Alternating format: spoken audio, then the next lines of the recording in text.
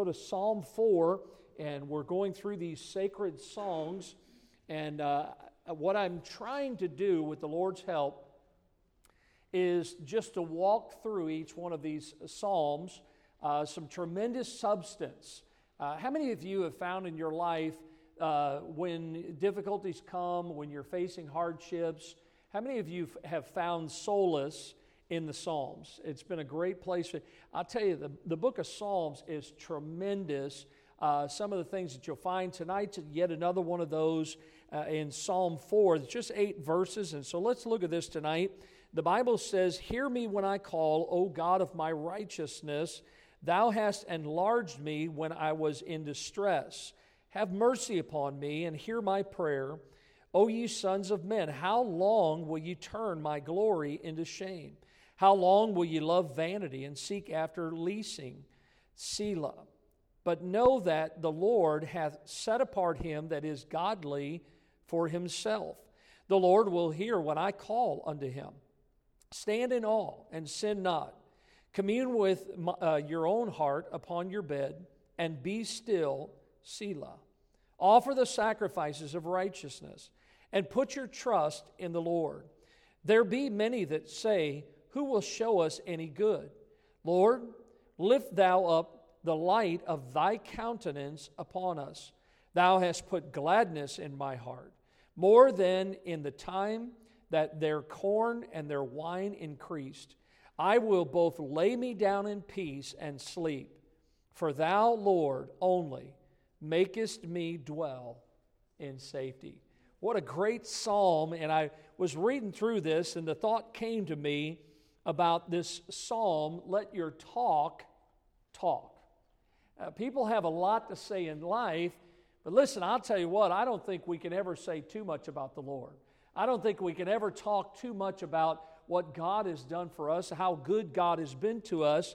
And David was thinking about his life. Remember, a couple weeks ago, we talked about Psalm 3, and we went into a study of Psalm 3, and it was about the rebellious attitude of David's son Absalom. Psalm 4 ties into Psalm 3. Now, when you come to this psalm, you find that David, of course, has been driven out from his inheritance by Absalom, his son. But David knew, and God promised him, reminded of him back in Psalm 3, that his true inheritance, listen now, was spiritual, not material. God reminded David, look, we don't live for the things on this earth.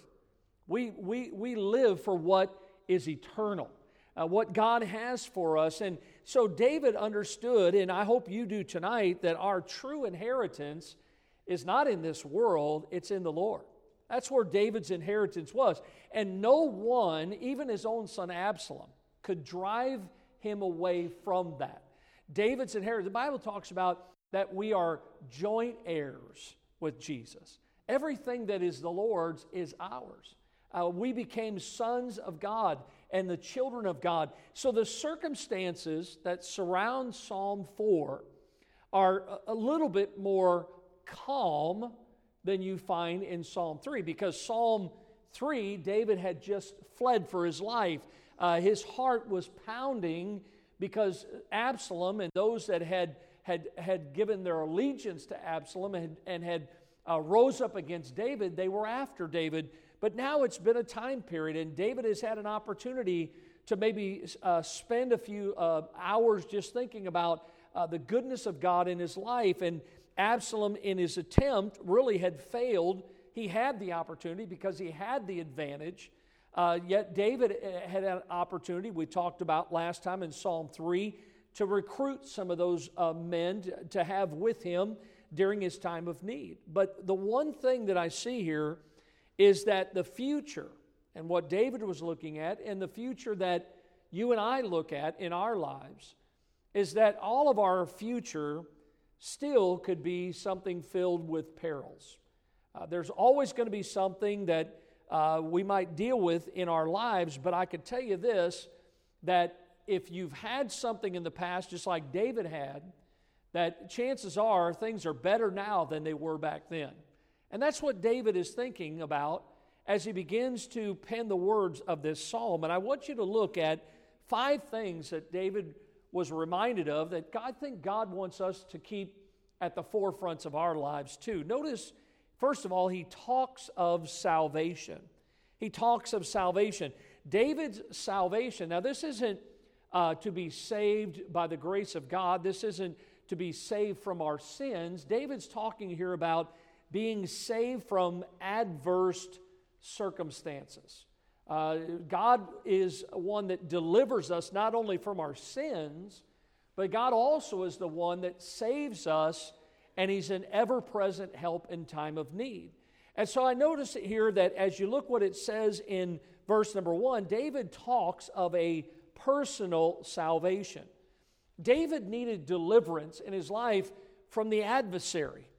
You and I, every day, look, the wicked one never rests. Everywhere you turn, if it's not the devil, it's someone else that is trying to persecute you in some way because you are a child of God. And David talks about this in verse number 1. Look at what he says. Hear me when I call, O God of my righteousness. Thou hast enlarged me when I was in distress. Have mercy upon me and hear my prayer. And do you hear the personal salvation that David is talking about? You're reminded of this somewhere else in the Psalms. In Psalm 3, one psalm back, David said there, I cried unto the Lord with my voice, and He heard me out of His holy hill. See, it's when I find in my life, just like David, when we find ourselves in deep water, it's during those times that we actually feel the greatest need of God to bail us out, for God to save us. David wanted a personal salvation, and he says, hear me, God, when I call. Look, it's great that other people can pray, but David says, look, I have a personal need in my life. That's one thing that makes it different between a true Bible-believing Christian and somebody that doesn't know Christ as their Savior, because when you and I got saved, He became our personal Savior. And when we pray to Him, He hears our cry. David says, have mercy upon me.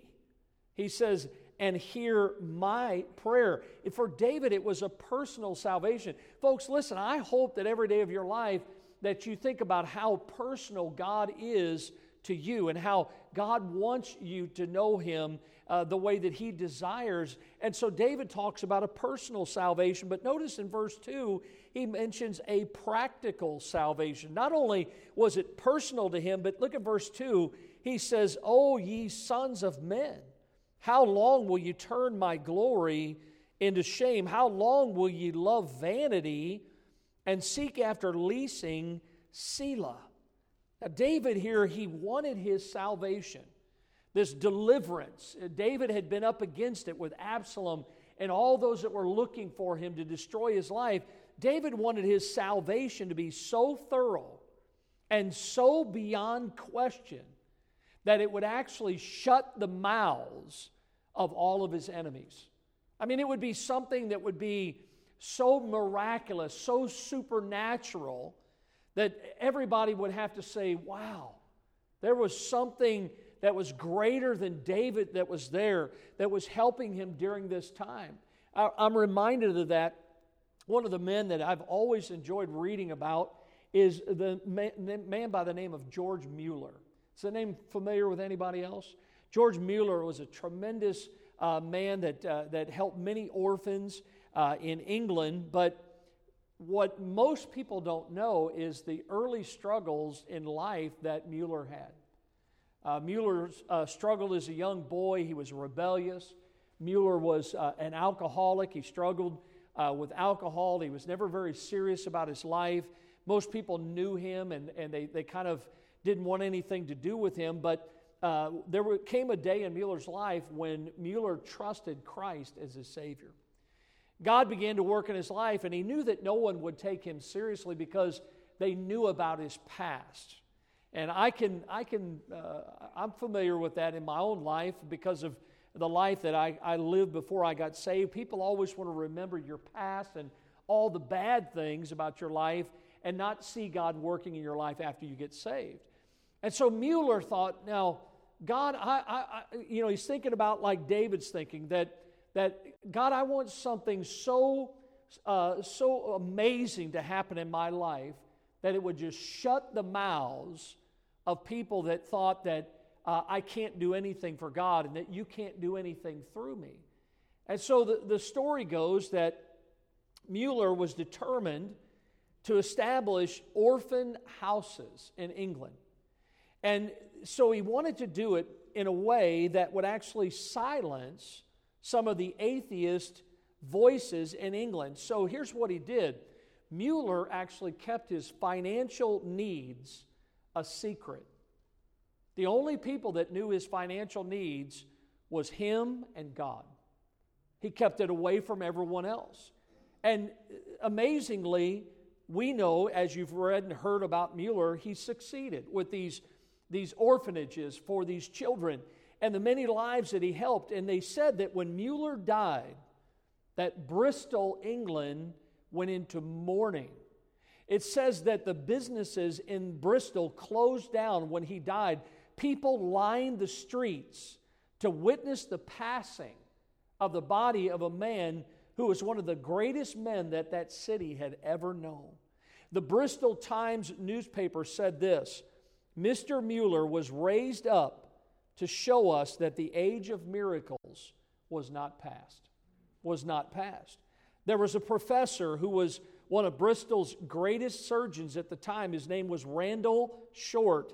And here's what he said. He said, my father used to say that during the days of George Mueller, agnosticism didn't dare raise its head in Bristol.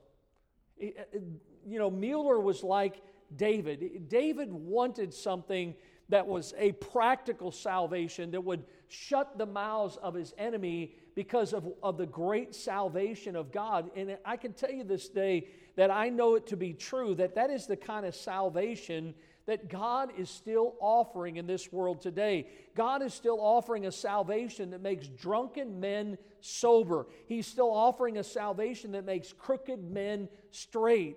God can straighten up a life when no one else in this world can straighten that life out. And so David, as he is there in this time in his life and everybody's against him, David begins to think about and he begins to talk about salvation. Well, if you're saved tonight, you understand that after salvation comes the next step. And that's what David begins to talk about in verse 3. Notice he talks of sanctification. See, sanctification follows salvation. Sanctification is the practical outworking of what salvation has already done in our hearts. Look at there in your notes, 2 Timothy 2:19. The Bible says, nevertheless, the foundation of God standeth sure, having this seal, the Lord knoweth them that are his, and let every one that nameth the name of Christ depart from what? From iniquity. See, we find here that Paul's writing to Timothy, just like David is talking about sanctification. Look, God has saved me out of that life of sin. Now, here's what we need to understand is He's saved us and He wants us to have a personal godliness. A personal godliness. Look at verse number 3. David writes, but know that the Lord, here it is, hath set apart him that is godly for himself. The Lord will hear when I call unto him. If you're saved tonight, understand that God has saved you by His grace, but He has set you apart for Himself. And David is writing here talking about this matter of sanctification. Sanctification is separation from ungodliness, but it's also a separation to God. It's from the world and unto God. See, God is the one, we can't make ourselves godly. God is the one that makes us godly, and once He has done that, then He, God, sets us apart, and here's the best part, for Himself. God sets us apart for Himself. As somebody said, being set apart for God makes us love the things that once we loathed, and makes us loathe the things that we once loved. Isn't it interesting? The Bible says that all things are become what? New. Old things are passed away. All things are become new. D.L. Moody said, when Jesus Christ has the preeminence in your life, you will understand it all. He didn't come down here to tell us we couldn't go here or there and to lay down a lot of rules. He came to give us new life. Once you love Him, you will delight in pleasing Him. If you love the Lord tonight, listen, your life should be like Jesus's. Jesus said, I only do that which pleases my Father.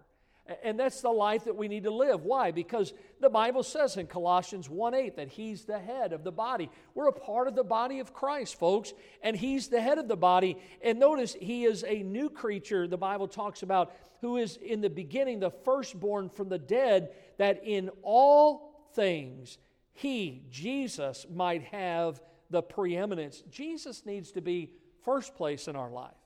We need to allow this matter of sanctification to be something that is God working in us and God working through us. It's a personal godliness. As a Christian, we ought to want to do those things that only please the Lord. Notice again the verse I just said in 2 Corinthians 5:17, if any man be in Christ. If we're saved, notice He's a new creature. Old things passed away. Behold, all things are become new. The Lord, David says, set me apart for Himself. And the Lord sets those that are godly, those that have been saved by the grace of God. And the best part is, look here, God changes us from the inside. He's doing a work in all of us. And we need to understand this matter of sanctification. It's in every area of our lives. God wants you and me to have a personal godliness. But then He also talks about in verse 4 that there is a personal goodness. Look at what the verse says. Stand in awe and sin not. Commune with your own heart upon your bed and be still, Selah. See, David saw that sanctification, God setting him apart for Himself, that sanctification brought about some new things in his life. One of those things that David realized was that it brought a new quality of life. The things I used to do, I don't do them anymore. The places I used to go, I don't go there anymore. There's a new quality in life. Folks, look, I'm going to tell you, I got saved when I was 20, and I don't miss one thing I did or was involved with before I got saved. Folks, I'm not interested in going back to Egypt's land. I never liked leeks and onions and garlic anyway. God has too many wonderful things for us. And David says, look, through this process of sanctification, God has given me a better quality of life. Psalm 33:8, let all the earth fear the Lord. He says, and let all the inhabitants of the world stand in awe of Him. This word here, awe, it's mentioned in Psalm 4. We just read it in Psalm 33 and verse number 8. Do you know that this is the missing element in many lives today? Is that there is no awe of God. There's no respect of God. I think what we need in our lives, like Moses received when he was alive, when he went up on the mount, maybe when he spent time in the door, that he caught a fresh vision of the holiness of God, the purity of God. God said to us in His Word, I am holy, therefore be ye holy. If you are my people, and I have saved you from your sins, and I have set you apart, I have set you unto myself, I want you to have a good life, to have a better quality of life. David was able to see this, and David, when he saw this, he began to think about this. He saw that this sanctification not only brought a better quality of life, but it also brought a new quietness to his life. I mean, it seems like before we get saved that there's so much turmoil. But when the Lord moves in, everything changes. I still remember what it was like when I got saved. You know, I didn't see lights flashing, I didn't hear bells going off, but I'm going to tell you something.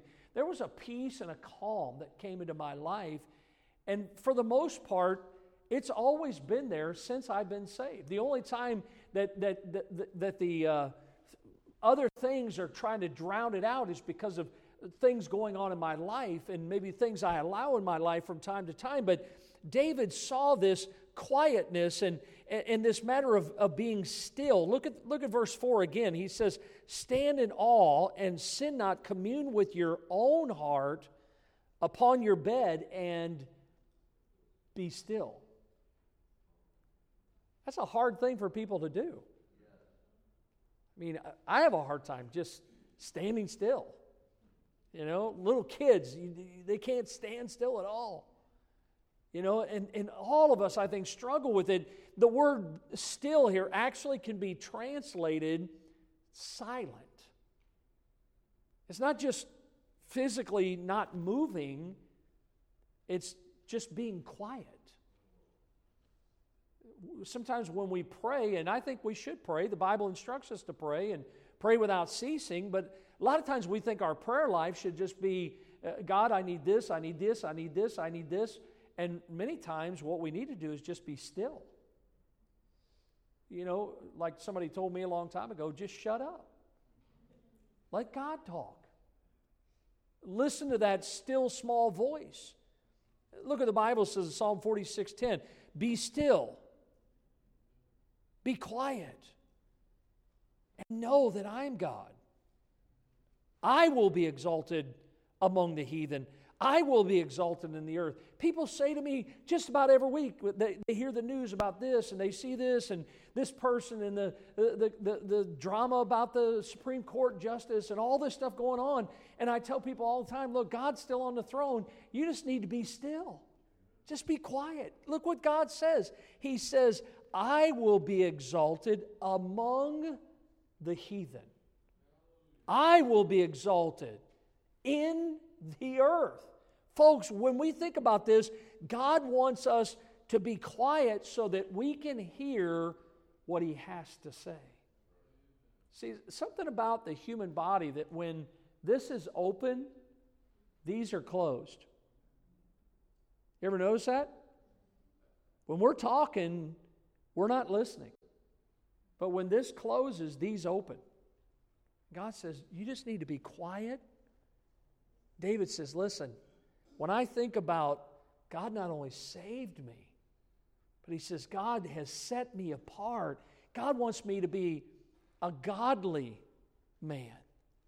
And he wants me to enjoy the goodness of my new life in Christ. See, he talks about salvation. He talks about sanctification. Look at the third one. He talks of sacrifice. Look at verse number 5 in Psalm 4. Offer the sacrifices. Notice it's plural. Everybody see that? The sacrifices of what? Righteousness. And put your trust in the Lord. Now, you look at this and you can't offer, listen, you can't offer the sacrifices of righteousness if you're in a state of rebellion against God. I mean, they don't go hand in hand. Just like the other night when we had the Lord's table, you can't take of the cup of the Lord and the cup of devils. You can't offer the sacrifices of righteousness unto the Lord if you're in a state of rebellion against God. As David is writing this, he has in mind there are sacrifices that the Bible mentions. I won't go into deep detail tonight. It would take some time, but I believe that David has in mind here the sweet savor sacrifices. These were the kind of sacrifices in the Old Testament that were offered by the righteous saint. There were 3 such offerings. Notice the first one is the burnt offering. The burnt offering. I love as you study these, and there's so much truth, symbolism here. There's so much. Boy, if you want to have a good time studying something, you ought to study these offerings that I'm about to cover here. But This first one, the burnt offering, it's a picture of Christ's passion. It's a picture of Christ's passion. They would offer those sacrifices, those animals, and the smoke that would ascend up from those sacrifices, it would ascend up to God, and it would be accepted by the Lord as an act of worship. And that's the same thing that Lord Jesus Christ did, was He offered Himself up as a sweet savor to God Almighty. Look what the Bible says in Philippians 2, being found in fashion as a man, He humbled Himself and became obedient unto death, even the death of the cross. Jesus offered Himself as that burnt offering. He became, the Bible mentions, our propitiation. The word means satisfaction. That God accepted, look, no lamb, no goat, no bull would ever satisfy the holy and just demands of an almighty God. But the Lamb of God was slain from the foundation of the world.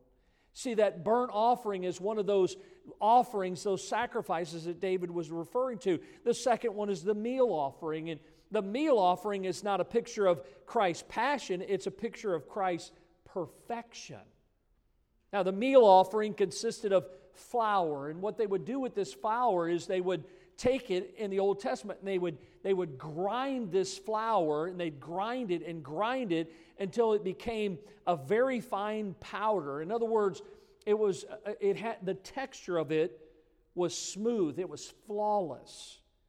And it's a picture of the life of Christ. That the Lord Jesus Christ, the Bible says, who did no sin, neither was there guile found in His life, in His mouth. When you look at the life of Christ and you study the Word of God, I'll tell you this, no matter which story you look at, no matter from which angle you look at it, no matter what Jesus was involved in or who He was dealing with, in every situation you can find no flaws in His life. Not one time. Jesus never had a wrong thought. He never had a bad attitude. The Bible says in Him was no sin. 2 Corinthians 5:21, for He hath made Him to be sin for us who knew no sin. Why? That we might be the righteousness of God in Him. See, the life of Christ displayed nothing but perfection. Jesus, listen, Jesus in His life was impeccable. And we find the offering of a burnt offering pictures His passion. The meal offering is a picture of His perfection. But notice the third one is the peace offering. The peace offering is a picture of Christ's presence. See, this offering was actually the offering that brought the worshiper together with God. This was the one that brought them together. It was the basis for God and the worshiper to join together in a meal. Look at Ephesians chapter 2. The Bible says, but now, in Christ Jesus, ye who sometimes were far off are made nigh by the blood of Christ.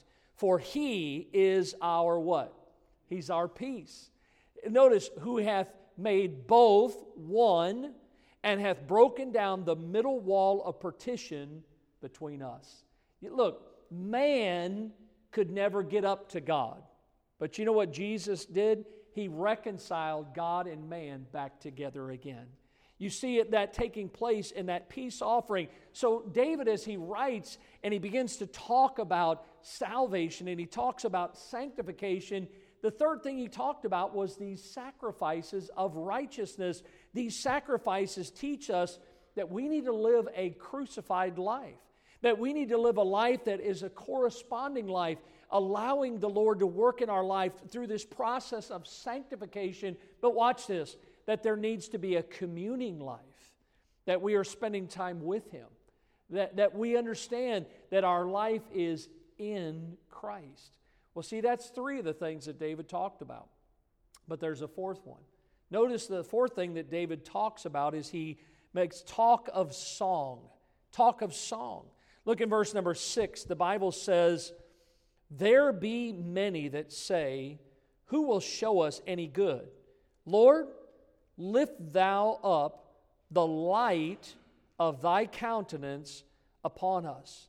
You see, David is saying here, look, as a child of God, as a believer in Christ, and by the way, I agree with this, I think every Christian should be a happy person. I just think we ought to have a smile on our face because we have the joy of the Lord in our lives. Folks, look, you might, and I've talked to many people, hey, why don't you join the choir? And people look at me and they start going, Pastor, you don't want me in the choir. I can't carry a tune in a bucket, you know. And a lot of times they're like, I can't say. Folks, look, there's a lot of times where I'll get into my car on the way to up here yesterday. It was about 6:15 in the morning, and God just put a song in my heart on the way up here. And man, I was singing it. I was on key. Honestly, I was good. And to myself, that's all, you know. And I thought if anybody else was here, they'd be saying, Pastor, please stop singing. But I was enjoying it because God put that song. That's what God does. He picks us up out of the miry clay. He sets our feet upon a rock. He establishes our going. He puts a new song in our... Look, I never grew up. Some of you had the privilege of growing up in a Christian home and learning some of those songs that we think they're children's songs, like the B-I-B-L-E. Hey, that song will do you a lot of good. Just singing a song like that. David's talking about, in spite of the adversity in his life, look here, he had a song in his heart. And I want you to see that, look, those people that were with David, we see here, letter A, the tragedy of what I would call a joyless life. These are people that they're not enjoying it. They were like the people in David's camp that were gloomy about their lives, and they wanted to see something rather than to believe it. There was no faith there, but David was able in his life, look, don't let somebody else rain on your parade, you know? If somebody's having a bad day, then listen, let them go on and have their bad day. Just enjoy the Christian life. Be happy about what God has done in your life. And David, look, even with tears running down his face, David still could sing a song in his heart. Look at the Bible says, Job said this, none saith, where is God my maker, who giveth songs in the night. I mean, I think we all know the testimony of Job's life. If Job can say that, then listen, I think all of us can find a way to rejoice in the Lord. And again, I say rejoice. See, David says, look, there are some that have no joy in their life, but notice letter B, he talks about the triumph of a joyful life. A joyful life. Look at verse number 7. Thou hast put gladness in my heart more than in the time that their corn and their wine increased. Now, it's interesting here because David contrasts between verse 6 and verse 7. He talks about those that have no joy and those that are gloomy and they don't have the song in their heart. And David here, you know, he mentions in verse 7, he says, more than in the time that their corn and their wine increased. Now, what's he talking about here? Well, if you study it out, David was thinking about that annual harvest festival that the Jews always partook of called the Feast of Tabernacles.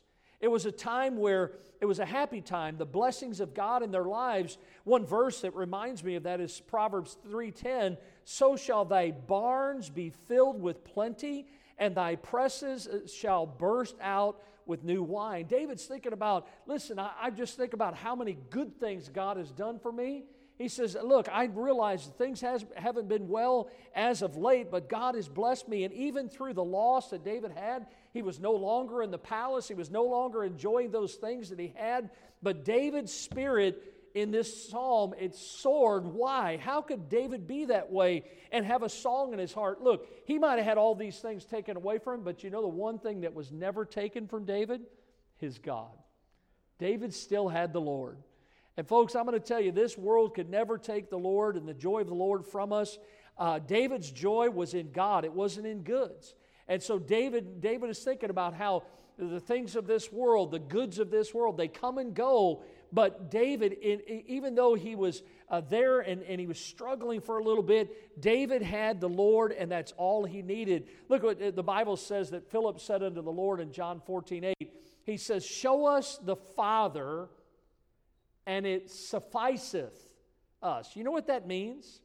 That means that Christ is all I need. He says, if I've got God, I don't need anything else. And listen, in our lives, may God help us to understand if we're saved and God is sanctifying us and we are offering those sacrifices to the Lord, there ought to be a song in our hearts. And notice the last thing, and this is how David signs off in this psalm. He talks of security. Look at verse number 8. The Bible says, I will both lay me down in peace and sleep, for thou, Lord, only makest me to dwell in safety. See, with Absalom against him, Absalom's gathered all these other people with him against his own daddy. What did David do? Isn't it interesting what he did? Did you see it in verse 8? Anybody know what David did? He went to sleep. I mean, I talk to people all the time, and I'll say to them, that, you know, did you get a good night's rest? Nope. Laid awake worrying all night. I mean, folks, I don't think many of us face what David faced in his life with Absalom rebelling against him and all these people out looking for him. And David says, listen, I understand that, but he says, I think it's just a good time to lay me down and sleep. He says in Psalm 3 and verse 5, he says, I awake for the Lord sustained me. You know what that means? He enjoyed personal peace. He says, I will both lay me down in peace and sleep. He enjoyed perfect peace because he says, for thou, Lord, only. I mean, this was before Serta was ever around.